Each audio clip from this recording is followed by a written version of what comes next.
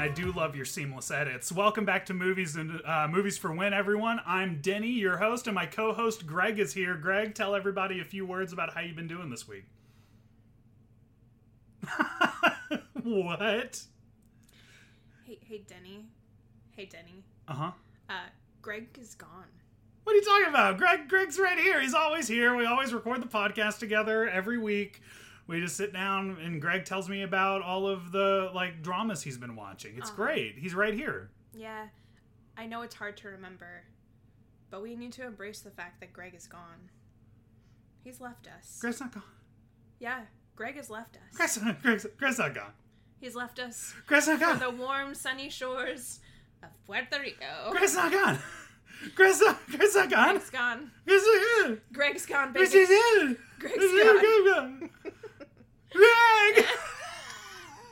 Welcome to Movies for When, everyone. I'm Denny Taylor, and this is... Vanessa Taylor. Hey. Producer and savior of the show, Vanessa Taylor. We are interrupting our series, When You Have a Craving for Korean Cinema, because Greg is out of town this week, and let's be honest, his appetite for Korean cinema may be the strongest of any white man I've ever met. We can't do it without him. So it would Vanessa... be disrespectful. It would be disrespectful. Exactly. It'd be disrespectful to Greg to watch Korean movies without him. Yeah. Right. We would never do that. We would not. Who cares about Korea? Just Jesus. Edit that out. No. You think Greg's here? You think there's going to be editing? Oh, God. There's not editing when Greg takes a week off. I'm sorry, Korea. I didn't mean it. She didn't mean it. She's just joking, Korea. Yeah. South Korea specifically. I don't really give... See, they are actually going to take more offense to that. You don't want to piss off North Korea. South Korea is reasonable, Vanessa. North Korea? They can't ever get podcasts, so it's fine. I guess if Seth Rogen and James Franco didn't get killed, we'll be fine. Mm-hmm. We'll make it. We're doing a break in the theme this week after a long break in the theme due to hiatus. Well, Movies for When is having an off year. We've talked about it. It's been discussed. It's been admitted. We're having an off year. That's okay. Everyone has an off year sometimes, and what's a comeback without a slump? But we're here to do something way better than that because Vanessa's here, and she makes our show better, and she's the best part of the show. We are doing Movies for When Greg is gone, because Greg's not here right now. He's gone. And we will be covering a movie that Vanessa and I watched, not intending to do a podcast over it, so we don't have notes and we don't have gimmicks. We're gonna do it, though. A Knight's Tale. Woo! But before we get into A Knight's Tale, Vanessa, what have we been watching lately? Well, we have been watching a lot of Always Sunny in Philadelphia. Yes. Or It's Always Sunny in Philadelphia. Yes. Yeah. We've been watching a lot of It's Always Sunny, and I'm a newcomer to it, and I don't really need to go backwards, because I feel like I've seen a lot of it so far, just by osmosis, because you've been watching it a ton, and then I finally sat down, I gave in, I didn't think that I would like it, because they're all very shouty, and they are still very shouty, but I'm starting to like it now. But yeah, before it was just a lot of noise. And now I enjoy the noise. And I understand. See, there was a couple months ago that I was watching it and you were like, so what do you like about this show? Yeah. What's the appeal? And I was like, I don't know, it's really, really funny. And you were like, but they're always yelling and it's dark and they're all so awful. shouty. And I was like, yeah, that's all true. And it's really funny, man. Yeah. That's I don't know. I get it now. I get it. I could not tell someone when was the moment that you realized it just happened. It just happened, I'm susceptible. What can you say? What else have you been watching, babe? Well, It's Always Sunny in Philadelphia is not the only Danny Devito content I've been watching. We did Twins last week, and this week, Vanessa and I both watched Junior, starring Arnold Schwarzenegger and Danny DeVito. It was terrible. It wasn't awful. It was awful. What are you talking about? It wasn't awful. It was bad. It was terrible. It was a bad movie. The tone was all over the place. It was misogynistic as fuck. They just kept being women and their fucking hormones as they're creating life. God. you can't beat them, so why not join them in drag? It didn't make any sense. Didn't make any sense. I'm just saying there are many worse movies than Junior. Sure. But this one was still bad. No, it's a bad movie. It's a bad movie. Yeah. But it's not, like, horrendously terrible. I thought it was pretty terrible. Okay. Would I say it's offensively horrendous? No. I would save that for other movies, like Paddington 2. Just kidding. I'm just kidding. We love Paddington 2. Everyone knows that. It's been established. Vanessa's working heel today. I know. Sorry. First South Korea, then Paddington 2? No, North Korea. Is anyone safe? North Korea. Oh, sorry. North Korea. Well. Yeah, I'm just feeling contentious. So, for those who don't know, Junior is a movie starring Arnold Schwarzenegger and Danny Devito. They're both scientists. Yes, and they are researching drugs to help with pregnancy and conception, and their research isn't getting funded. And they decide that they should inject a fertilized egg into Arnold Schwarzenegger's abdomen, and Arnold Schwarzenegger carries and delivers a baby. Yep. He just keeps doing it, and he gets very pregnant. Again, the physics of this would not work out because where they put the baby is literally just in his, like, abdominal cavity. Yeah. And so him getting pregnant, like, and looking pregnant and having symptoms of pregnancy, this would be, like, a legitimate, you know, I know we make, like, there's, like, jokes and allusions to the idea of, like, what are those things called from Alien? Face huggers. Face huggers, yeah. How they, like, bust out of your chest cavity and then you die. Yeah. That's literally what would have happened in this universe if they'd stayed with their science. Yeah. Is that Arnold Schwarzenegger would have had basically a chest hugger baby, a face hugger baby, or a chest hugger baby, you know. That's probably where they can reach because they're quite small, but, you know, just bust out of his abdomen. That's what would have happened. It wouldn't have been the miracle of life. It would have been horrific. Yeah. And I like the whole movie. I was like, but what does the umbilical cord connect to? Nothing. Yeah, like the whole movie. I was like, nothing. How is that baby getting nutrients? Is no one going to address this? No, they're not, because they don't care about science, even though our main two characters are scientists. Yeah. I guess. And also, like, the tone of Arnold Schwarzenegger's character, like, significantly changes from, like, this grumpy curmudgeon who's like, oh no, my research got defunded. Now I have to go back to vague Europe. That's who was like, I have to go back to Europe to restart. Paris, even. Yeah. He's flying to Paris. Yeah, but then he's also from, like, they keep in real life that he's from Austria. Or they keep in, like, in universe that he's from Austria. But then they're just like, he's gonna go back to Europe to figure out life. Starting in Paris. Austria's in Europe. I know. But why wouldn't he just be like, I'm going home to restart. I'm going to Europe to restart. Well, if you could go to Paris instead of Austria, where would you go? Well, I mean, if my home was in Austria, then I probably would go there. I'd go to Paris. Why? Because it's better than Austria. You don't know that. I don't, but I assume it. Okay. And that's my right as an American. It is. To assume things about other countries I've never been to. Yeah, that's what being an American means. That sure is true, isn't it, Denny? Anyway, Junior sucked. Didn't like it. Do you want to say more about it? I feel like people need to know how fucking weird it is. Like, the tone shifts. Movie. There was, like, it felt like an SNL bit of, like, a 90s movie, but it was just a 90s movie being, like, earnest, but also not earnest at the same time. Like, it was so... It wanted you to believe it. And yet it gave you something or gave me, I can only speak for myself, but it gave me something so unearnest to believe in. Yeah, I think that's the issue, you know, like, I didn't expect the science to check out, so that didn't bother me. Yeah. You know, like, I was like, of course the science doesn't fucking check out. Yeah, of course not. Movie. You know, like, what bothered me was that they asked me to take something seriously that was impossible to take seriously, which was Arnold Schwarzenegger pregnant in drag. Well, they make it, like, it's a joke for the first half of the movie. Yeah. For the first half of this movie, everything is a joke, and they're, like, making stereotypes and stuff, and just, like, having gags here and there. It's just, like, a series of bits that, like, kind of follows a plot line. And then it just goes completely off of, like, left field. Like, it goes off the rails. They start really, like, Arnold Schwarzenegger is, like, fucking knitting baby blankets with other women at this, like, women's home, like, Lost Mothers or something home, or something like that, like, their husbands have just put them there, and they're all pregnant. It's, like, a pregnant home. And then it just keeps happening, and then the other, like, the girl doctor, Emma Thompson's in this, too, which, like... Damn, she really sunk to do this film, I think. She was above the material. She was clearly... No question about it. Clearly above the material. I was like, why is she in this movie? Yeah, what is she doing? She was out-acting everyone in it. Like, and she was so, like, great. She's the only one that I actually believed in this, like, crazy, whacked-out universe that this would make sense. She was selling it. Yeah.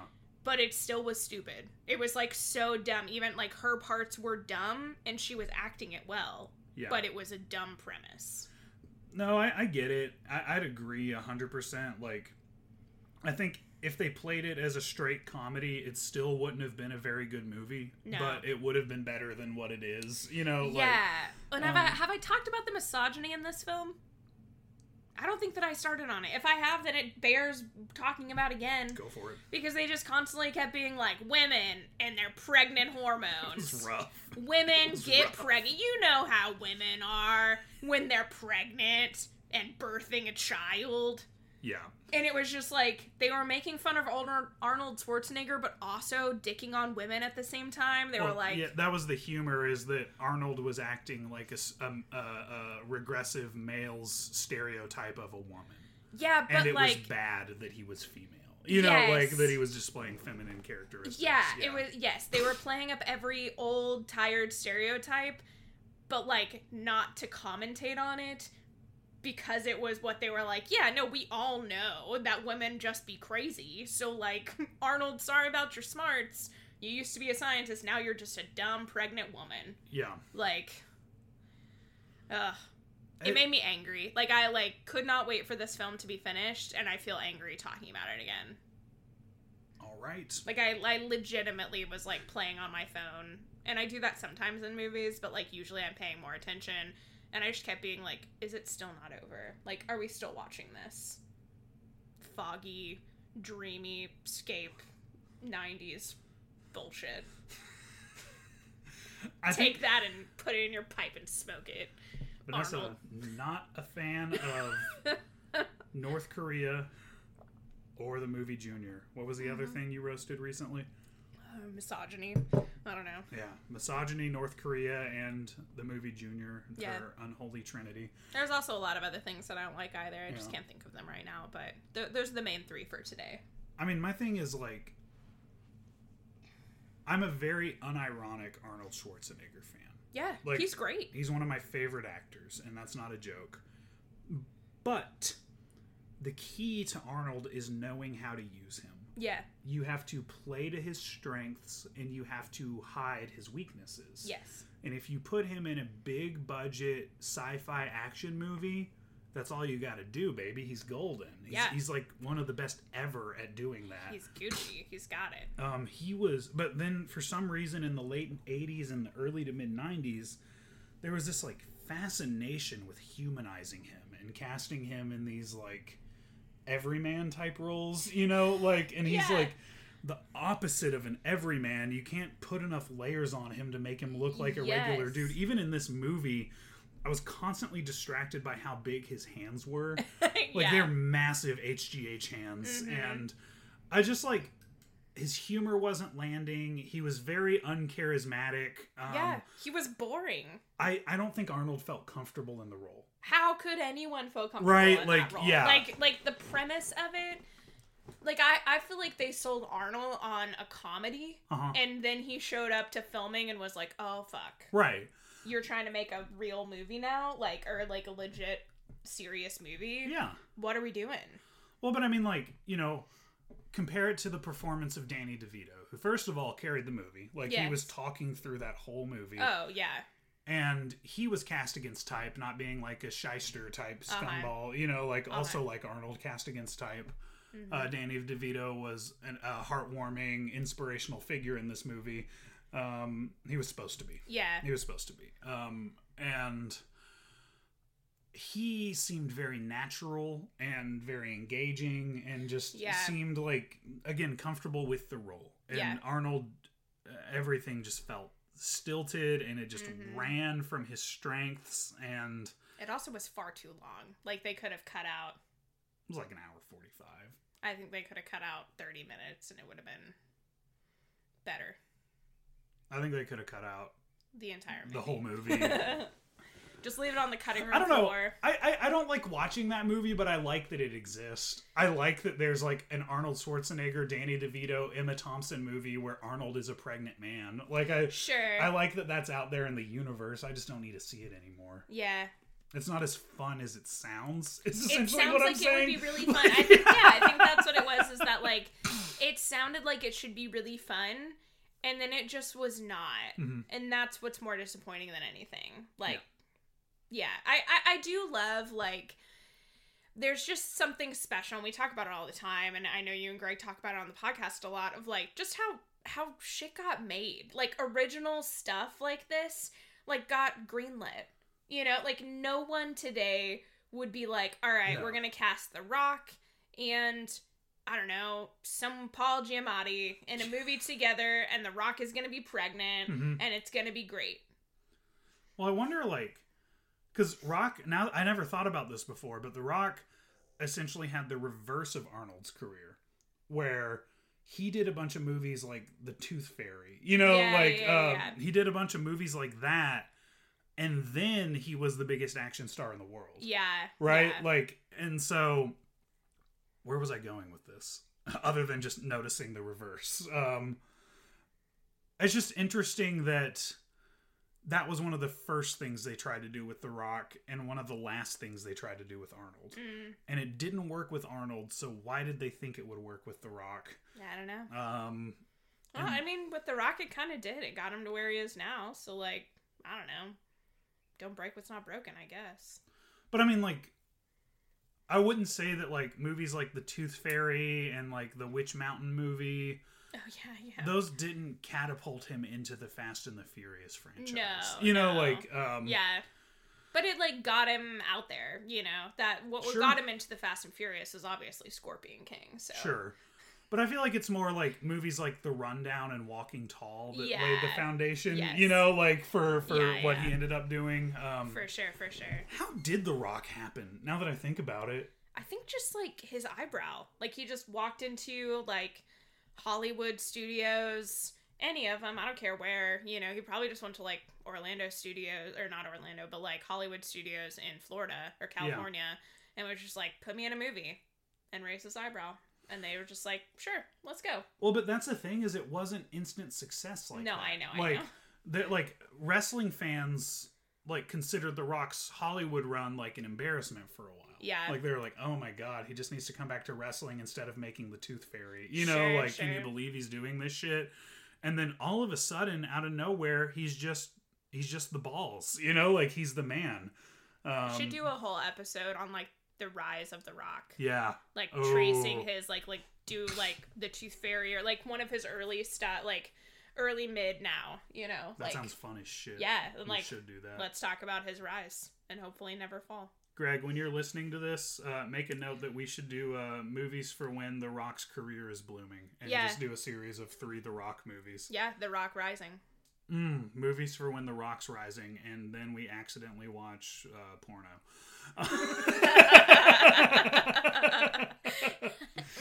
Rock, rise up, buddy. Movies for when gets rock hard with Dwayne the Cock Johnson.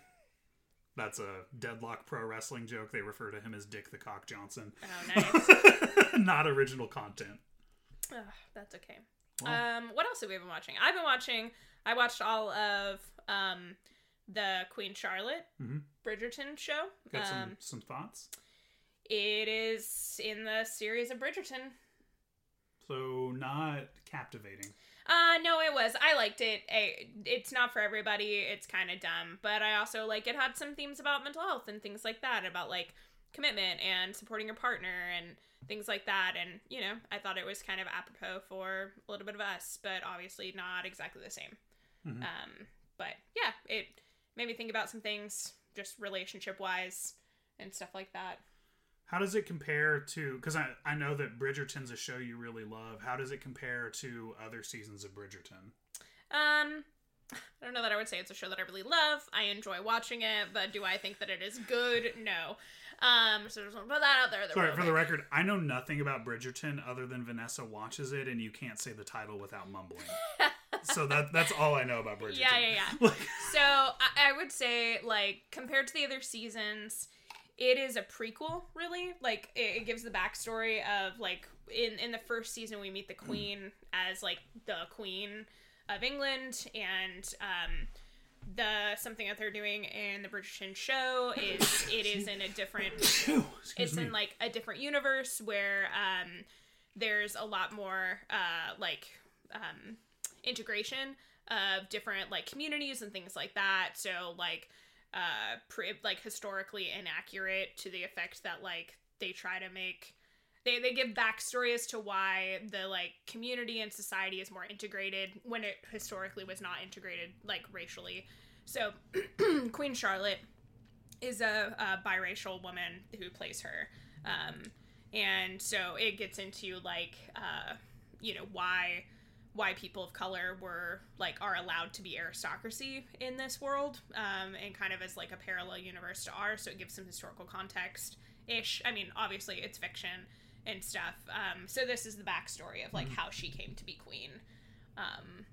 So that's basically like it's like an in between the two seasons and also a precursor, like a prequel to it. Like it is a split time kind of thing.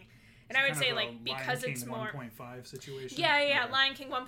Honestly, that's a really good because it does. It's like before the Lion King happens, and also a prequel to the sequel, but not the original. No, still a prequel to the original, but it's also like it's split. It's in the past and the present, and in the present time, it's in between seasons 2 and 3, which 3 has not come out yet. So it's like concurrent there, but we're learning the backstory of the Queen at the same time. Okay, does that make sense? Yeah.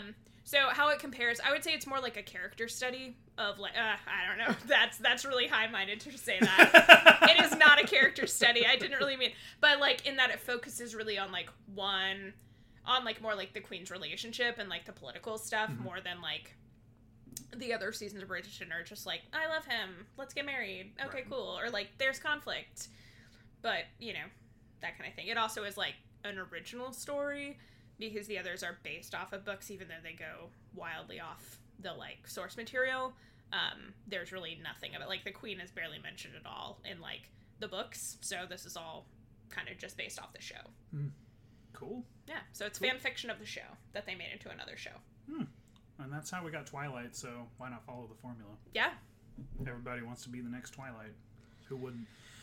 They sure did try. Yeah. Well, I haven't really been watching anything else, most of my watch time has gone to Always Sunny. I watch wrestling like I always do, but I don't usually talk about that on the podcast.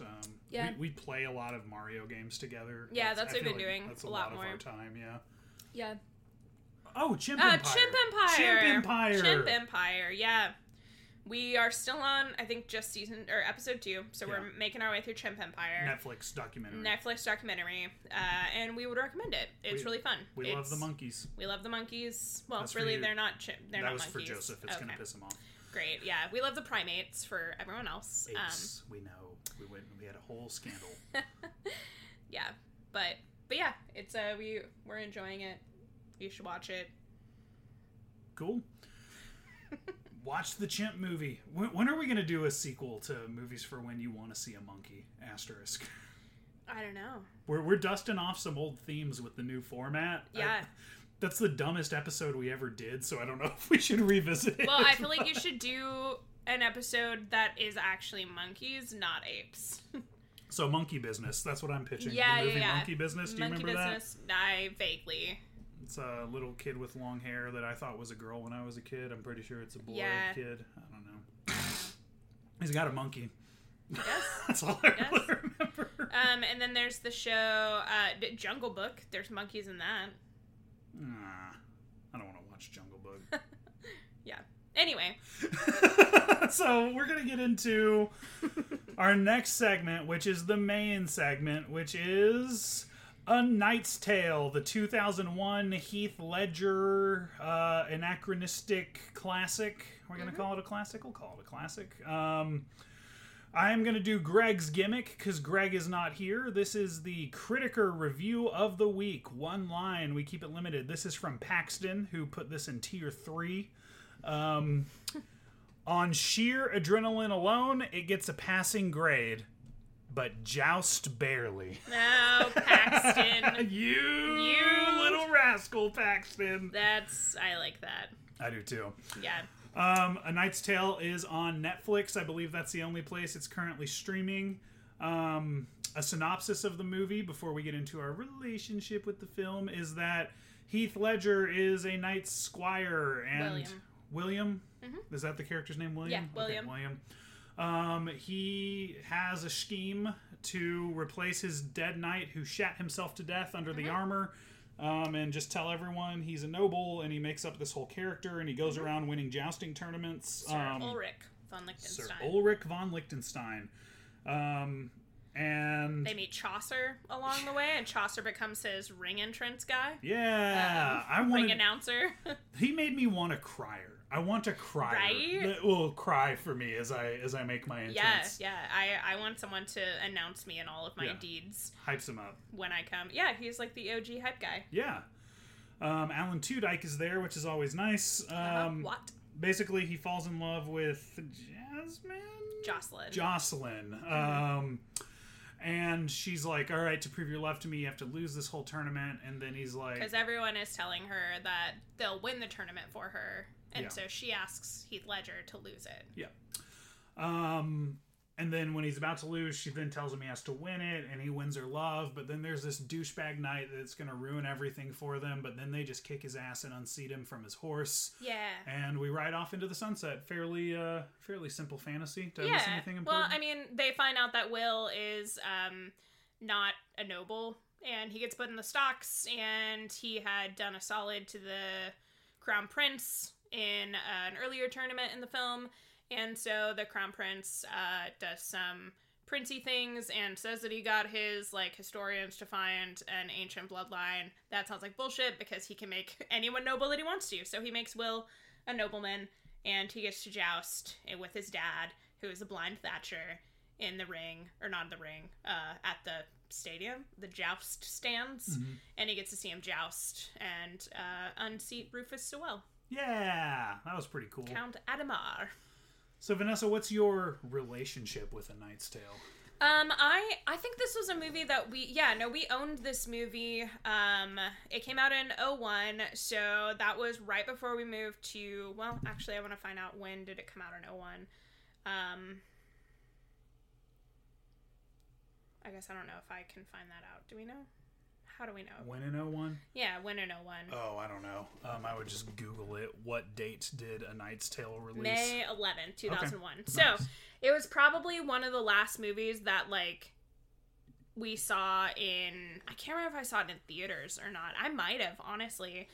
We moved to Thailand in 2001 in October. But this was one of the last movies that I probably saw in the States before moving overseas, and I think that we had the DVD of it while we were there. So it was one that we would watch, not all the time, but it was on it. I have fond memories of watching this enough times that I know this film quite well. Mm-hmm. So yeah, just a fun movie that all of us could watch as a family. That's a little bit of action. It felt a little bit naughty that I got to watch it as a 10-year-old. Mm-hmm. PG-13. Yeah. I remember it was right on that cusp of when I really, really wanted to see PG-13 movies, but I wasn't always allowed to. Yeah. That's around when this was coming out. Yeah. I have a very opposite relationship with the movie.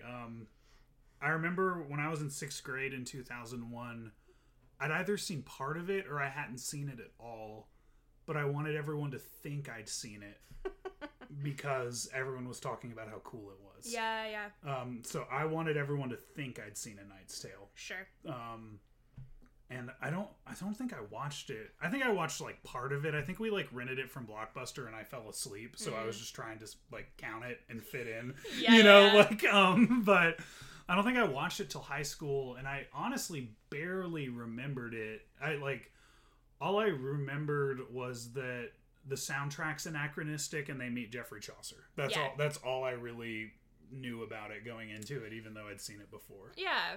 Well, and I think, like, something we were talking about in the, and I don't know this to be true, I'd have to kind of look it up, but I think it's one of the, like, first movies that I really remember where the soundtrack was so, like, anachronistic. It was, like, modern music with historical stuff going on, and that's been done 1,000 times in 1,000 different ways now, but I don't really feel like it had been done as much at this point when this film came out. And I also think, too, like, actually, I looked up this trivia fact, but the like director and the music guy, whatever that's called, like wanted people to have the feeling of like how people in the Renaissance felt listening to their music. Mm-hmm. So that's why he put modern music in it, because we often just think that that's like stuffy and not fun, but like they were going hard with those like reels and things like that was like their music of the day that they really enjoyed and like liked to listen to, and so that's why they use like modern music. Yeah. Well, that soundtrack was the talk of the town when it came out. Like that was like cutting edge. People had never seen anything like it. Again, this was still before 9/11. Yeah, pre 9/11. Pre 9/11 world. What a time to be alive. Just barely. It's like A Knight's Tale and Shrek, the movies that snuck in right at the end of the pre 9/11 did they cause terrorism? They certainly didn't prevent it. I'll tell you that much. 9/11 happened the same year they were released. They're horribly ineffective counterterrorism measures. That is true. Gotta say that. But I remember, like, people had never, ever, like, I'm sure this has been done before, but, like, the general American popcorn audience, hadn't seen something like this. Yeah.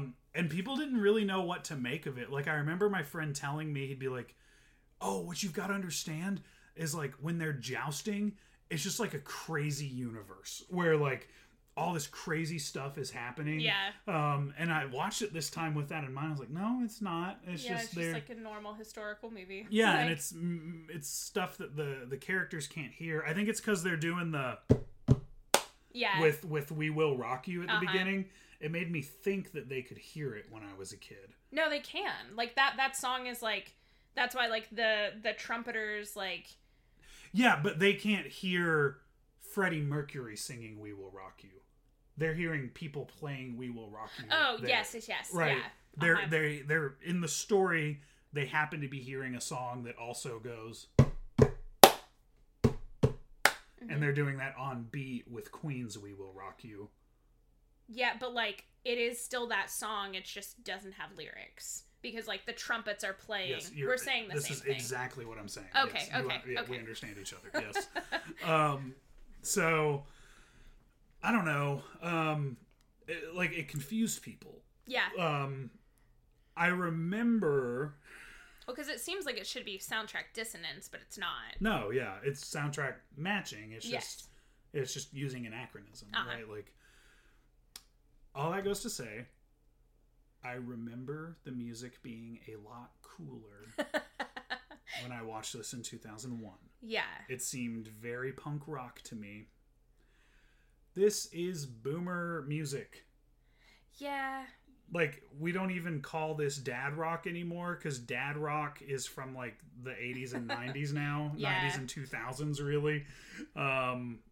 There's a lot of, like, the boys are back in town type songs, which I love that song, don't get me wrong. This was dad rock when it came out. Like dad rock in 01. Yes. Yeah. And, like, was really cool. Like, you know, I remember that being, like, a big selling point, too. Like, the music was really cool. Like, I don't know, just a lot of stuff happened. Like, they filmed in the Czech Republic, and... there's, like, just little nods to other things that happened in that area. Like, Mark Addy, who is Roland, one of the characters. It, like, the first time that Chaucer gives his rousing speech and introduces our main character, Heath Ledger, none of the, like, I guess it just didn't get translated to the extras in Czech. And so none of them responded when they were supposed to be responding. And so when Mark Addy, like, cues them to be like, yeah, and then they all start cheering, like, that's legitimately happening because they just decided to keep it in because they liked how awkward it kind of was because no one had done that before. Yeah. But it really was, like, there were all these things that were happening, too, like, within the filming, that I just think are, like, kind of fun and interesting. And, like, even anachronisms within themselves that, like, make the movie better and more interesting. It's even supposed to be, like they've set this in a time period where historically Geoffrey Chaucer went missing for a whole year. Like, there's no recorded knowledge of where he was, and he did have a gambling problem. And so this movie is set in that, like, the lost year of Geoffrey Chaucer, that, like, he was just hanging out with them. Mm-hmm. I did not know that. Yeah. That's really cool. Yeah. So it's I wondered why they met Chaucer. Yeah. I just thought it was just random, silly, like, oh, you know him. Mm-hmm. No, that was like, okay, that's really cool. Yeah. Well, and, like, even, like, the people that he says that he's going to eviscerate with, like, in his tales, some of this is based off, like, some of these people show up in, like, the Canterbury Tales and stuff like that. That's dope. Yeah. So it's, like, based off of the Canterbury Tales. They, like, finagle them into the story, like, quite well. Mm-hmm. It fits. But, yeah, it's, like, I feel like it isn't just, like, we wanted to do a historical picture and have it be fun. It was, like, they did some good research in it and stuff, too. Like, even with the costuming and things like that, like, most of it's legit, but there's, like, modern pieces that bring it out as well. Dope. Yeah. Very dope. Mm-hmm. Honestly, the more we're talking about it, the more I'm like, A Knight's Tale is kind of a trendsetter that doesn't get a lot of credit. Yeah. It's because 9/11 happened. Oh, shit. Like legitimately. I think it would be a more well-known movie if 9/11 hadn't happened, like, 2-3 months later. Like, 4 months later or whatever. Another thing about 9/11. Can we change this podcast to being the conspiracy of 9/11? 9/11 in the movies. What do you mean, change it? I know. I just mean we should change the name. Just finally make it official. Just finally make it official, because I think that someone probably could do the data on this. Probably Greg. Greg, do this data work. But to look at, like, go back through the podcast episodes, how many don't have a 9/11 reference?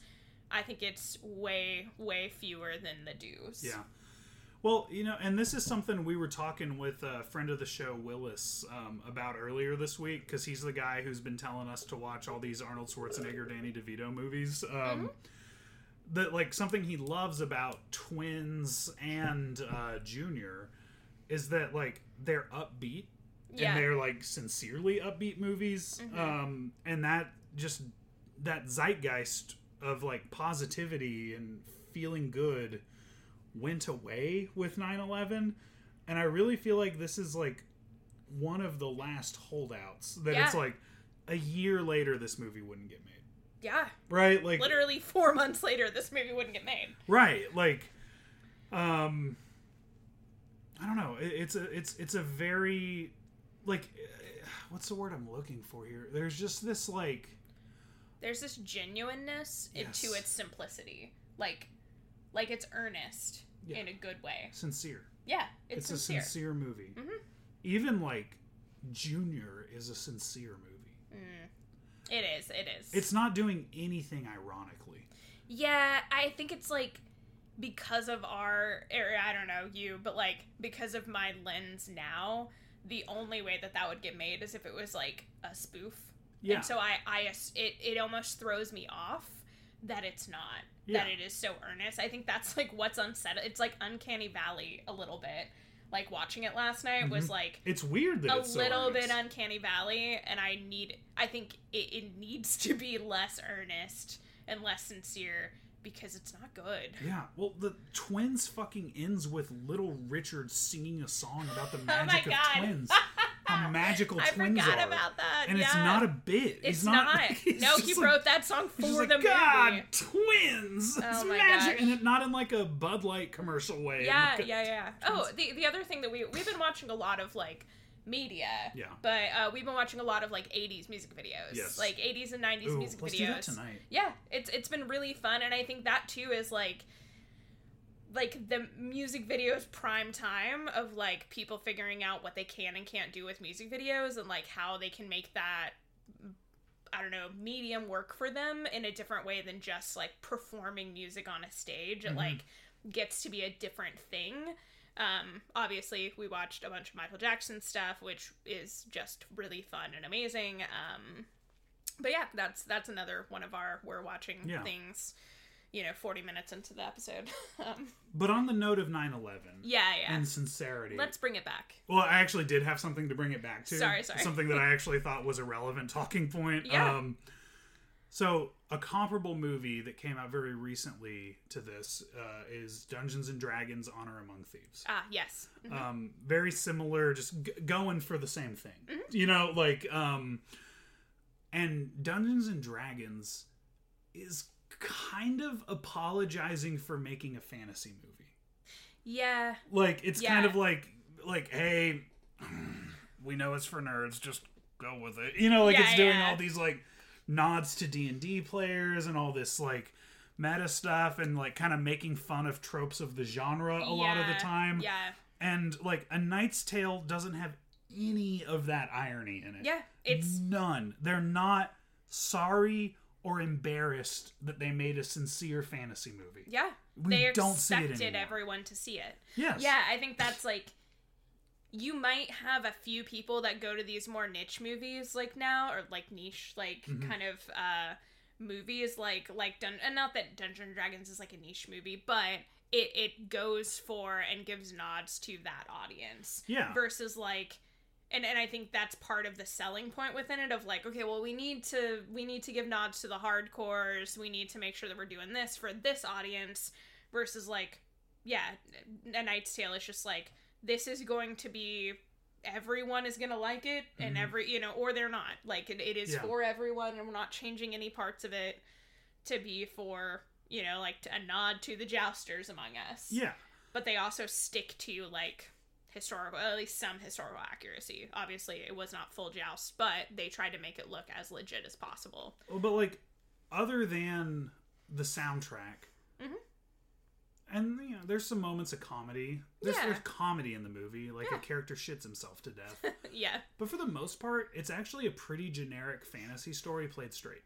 Right? Like, just played straight, pretty generic. Yeah. And that's kind of how I feel about the D&D movie. I'm like, it's a generic fantasy movie, and that was kind of fun, but like, it's just not played straight. And I don't know if this is the intent, but the way it comes across to me, and not just in D&D, but in like most movies that get made now, it's like it has this tone of like, we're gonna lose the audience if we take what we're doing too seriously. Yeah, everything has to be an apology for sincerity. Right. And like, if it's sincere, then yeah, you have to apologize for being sincere versus just like, no, the expectation is that we're sincere. Now the expectation, and I think that's just like, we're living in a time of like, I don't know, jadedness, because we know that nothing really ethical is happening because it's all the overlords and the oligarchs that run everything. And so why would we think that anything is like really, other than like an art film, like earnest and sincere and not just to line the pockets of the rich? And that's what we get. It's Marvel or art films, essentially. Like, again,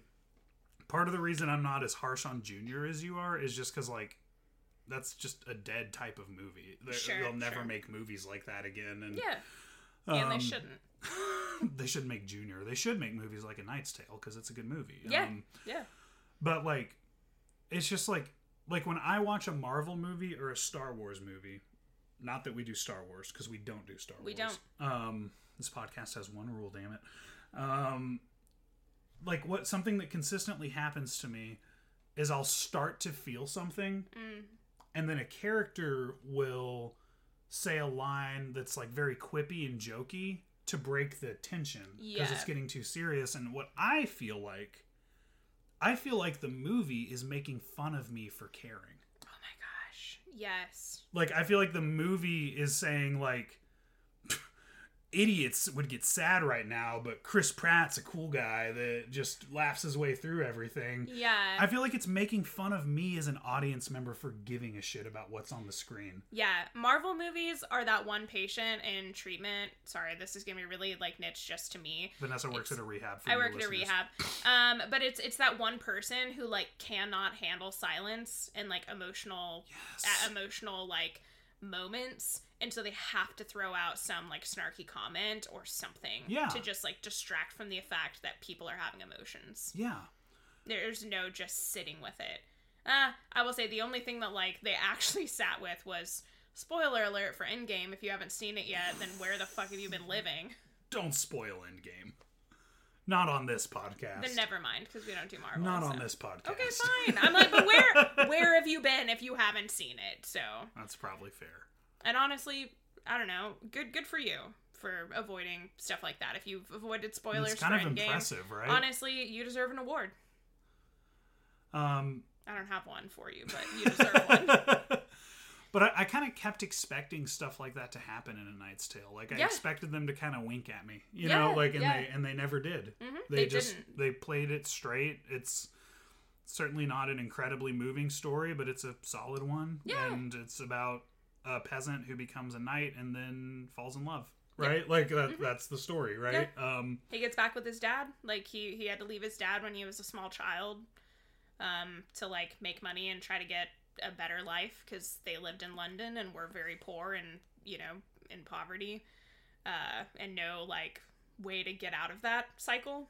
And so he sent him off to the continent to be a squire. So we've been pretty positive on A Knight's Tale. Do you have any critiques? Anything you think could have been better? I mean, yeah, like I think the story is kind of simple, and honestly, I think it actually, like, helps with that, but I don't know, I really don't have that many critiques, TBH, like, I don't think it's, like, a perfect movie by any means, but I think, honestly, like, some of the critiques that, like, I could have would be more from, like, my perspective now, and what gets made now, and what's popular in this time period, so, like, I don't know, I don't really feel like it's, I think it's very rooted in its time, and it's kind of like a good example of what films and people were wanting to see, and like that positivity and stuff like that, like in that time period. I don't know. Do you have any critiques and things like that? I feel like you're more. One is that it's capitalist propaganda, or really conservative propaganda. Sure. Yeah, subtly so. It's not intense. But it is very much a movie that, like, seems to be affirming of, like, royalty and monarchy, and like, and also a lot of bootstraps type messages. If you really want to look into what the movie's saying, yes, I don't think it hits you on the head with it, you know. But I do think there's a conservative tone to it. Yeah. I will say his insistence on being like, I am a knight. Yeah. It's like, no, you're not. You're like legitimately not a knight, like in any way, shape, or form. You can follow the knightly code, but, like, you're not a knight, so you're kind of just deluding yourself, like... Yeah. My only other critique, and this is not, like, something that was wrong with the movie, just something that I felt could be better. Sure. And honestly, this is more of a hindsight thing than anything, because we definitely didn't know what we know now at this point. I don't think the script gave Heath Ledger a lot to work with. Sure. And... I get, like, he was still very much like a teenage heartthrob at this time. Like, The Dark Knight hadn't happened. Nope. We didn't think of Heath... Like, this was kind of a more dramatic role for Heath Ledger than what he'd been doing. Yeah, Heath Ledger was doing, like what's that, like, 10 Things I Hate About You and stuff like that. Like, yeah. So this was actually him showing off his chops a little bit. For the progression of his career. But, like... Obviously, knowing what we know after seeing The Dark Knight, and I'm told Brokeback Mountain's really good. I haven't seen it, but like, it's just kind of like weird to see Heath Ledger in this like kind of just. I don't want to call it a nothing role, but he's a very much a like Johnny protagonist. Yeah, you know, like he's our straight like the other characters. Like he is our straight man to the other characters. Like. His group of ragtag companions are, like, objectively more interesting than him. He's just our main character, and Exactly. and he's great at it. But like, you're right. We don't need him to be like silly like Watt. We don't need him to, you know, like be constantly talking about stuff like Chaucer is. Like we don't need that from him. We need him to play our straight, like, just one multi-note, but like basically 1-2 note kind of guy. Yeah, it's just weird because like he died so young, so and he's very beloved, right? Yeah. It just shows me like how we'd only really scratched the surface of what Heath Ledger could really do. Yeah. Before we lost him, you know, For sure. There's not a lot of Heath Ledger roles out there. Like he didn't get to do a lot before he died. Yeah. And it's just weird that it's like, yeah, this is one of his projects. This like crazy art, you know, like one of the most famously method guys, right? Like, that he's just out here making A Knight's Tale. But he's good in it. He does a good job. It's just like, it's just in hindsight, I know Heath Ledger is capable of so much more. I might have cast him as Chaucer in hindsight, honestly. Yeah. Not that there was anything wrong with the Chaucer casting. It's just like... Yeah, Paul Bettany was great in that. No, he's fantastic. Great performance. I just think Speaking of Marvel. Yeah. I just think that role is more suited to Heath Ledger than William was. Yeah, I definitely could see that. But, like, yeah, at the time, I don't even know that he knew that he could... Like, I mean, obviously, I don't know him, you know? Like, I didn't know him, didn't know any of that. But, like, just knowing in my own life... I feel like I've had to play roles like that aren't actually, like, fitting for me, but I didn't know that and needed to play some of the roles that I played in my life to, like, get to where I am now and the roles that I'll play later as well. Yeah. Well, Vanessa, I feel like I've said what I have to say about A Knight's Tale. What about you? Me too. Yeah. Cool. What's your rating for this movie? I think that I would give it, I'll give it a 7.5 lances out of 10, my lord. Nice. Similar rating for me. It's a 39 out of 50. Basically, what a 39 says from me is like, this is the best a movie could possibly be without having a broader appeal outside its genre. Yeah. You know, like, this is about as good as a fantasy movie's gonna get for me. You keep saying that it's fantasy, but I don't really think it's fantasy. Like, it's just it's fantasy. It's like historical comedy, like dramedy kind of thing. I'd call it low fantasy. Sure, okay, I could see that. Yeah, but I do think you have a point. There's like no actual fantastical elements. It's more medieval than fantasy. Yes. You're right. You're 100% right. But I would still put it in the similar category. I feel like it's more in the fantasy genre than it is in the historical fiction genre. Yeah, okay. But I do think you're right. What was I saying? This is about as good as this type of movie could get without being Lord of the Rings. Yeah. For me.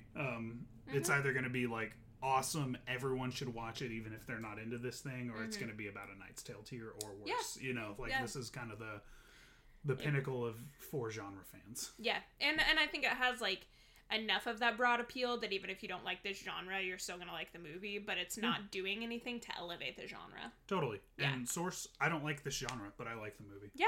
This is just not my thing. I don't have anything like against the genre. It's just it's just usually not your cup of tea. Doesn't capture my imagination. Knights and all that stuff. It's just not what my mind latches onto. You know. Sure. Like. Cool. Well. Bye. Usually we would have gimmicks. I don't remember any lines, and we didn't agree on a gimmick. Do you remember any lines? No, not really particular. I mean, like I know some lines in this movie. I think one of my like favorite parts is when they're learning to dance, and they just keep like making fun of Watt, and he keeps punching Chaucer, like progressively getting more and more angry, and that's like his shtick is that he just like can't handle his emotions. Oh yeah, that was great. Yeah. Watt doesn't dance, he punches like a what? A go! That's a good favorite line. Yeah. I'll make it mine too. Okay. I remember that. Well, next week Greg will be back, and we will be continuing our series Movies for When You've Got a Craving for Korean Cinema with my pick, Bong Joon-ho's Memories of Murder. That's a great film. Have you seen it? I think we watched it together. No, it's on our list, but we never watched it. Never mind. You might be thinking of another Bong Joon. We've watched a lot of Bong Joon-ho. We have. So, yeah, we're going to do that next week. Vanessa will probably end up watching that with me next week. So. I will probably like it. Yeah. Everyone says it's really good. I'm preemptively sure we'll like saying, I liked it, would watch. So yeah, that's what we'll be doing.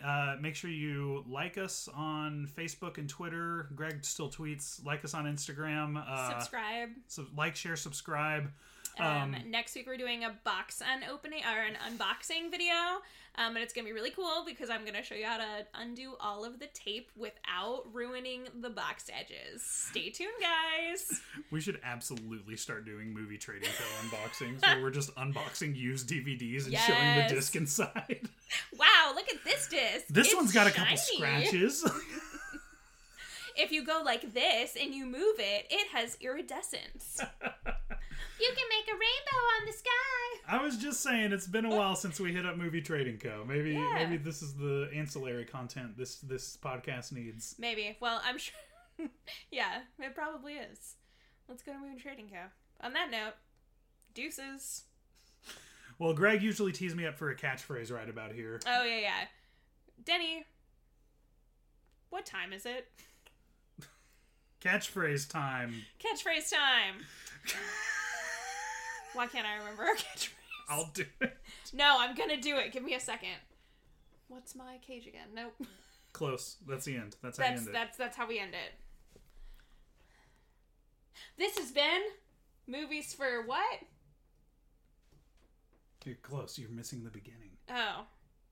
I don't know. You do it.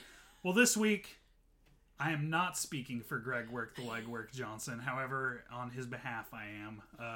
For Greg Work the Legwork Johnson, and for Vanessa, the producer and savior of the show, Taylor. And quite forgetful Vanessa Taylor. Hey, the show where we forget our own gimmicks. Yep. I'm sure I forgot several this episode. Uh-huh. I'm Denny, the forgetful talent, Taylor, and this has been Movies for When? We already told you when. Yeah. But you know what we didn't tell you? What's my cage again?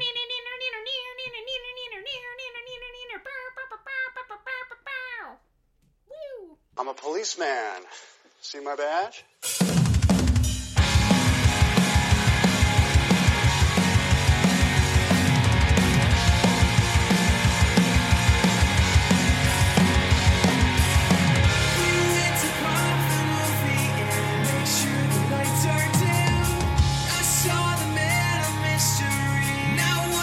Just like him, the way he walked across the screen, it's so divisive it seems. I found a man I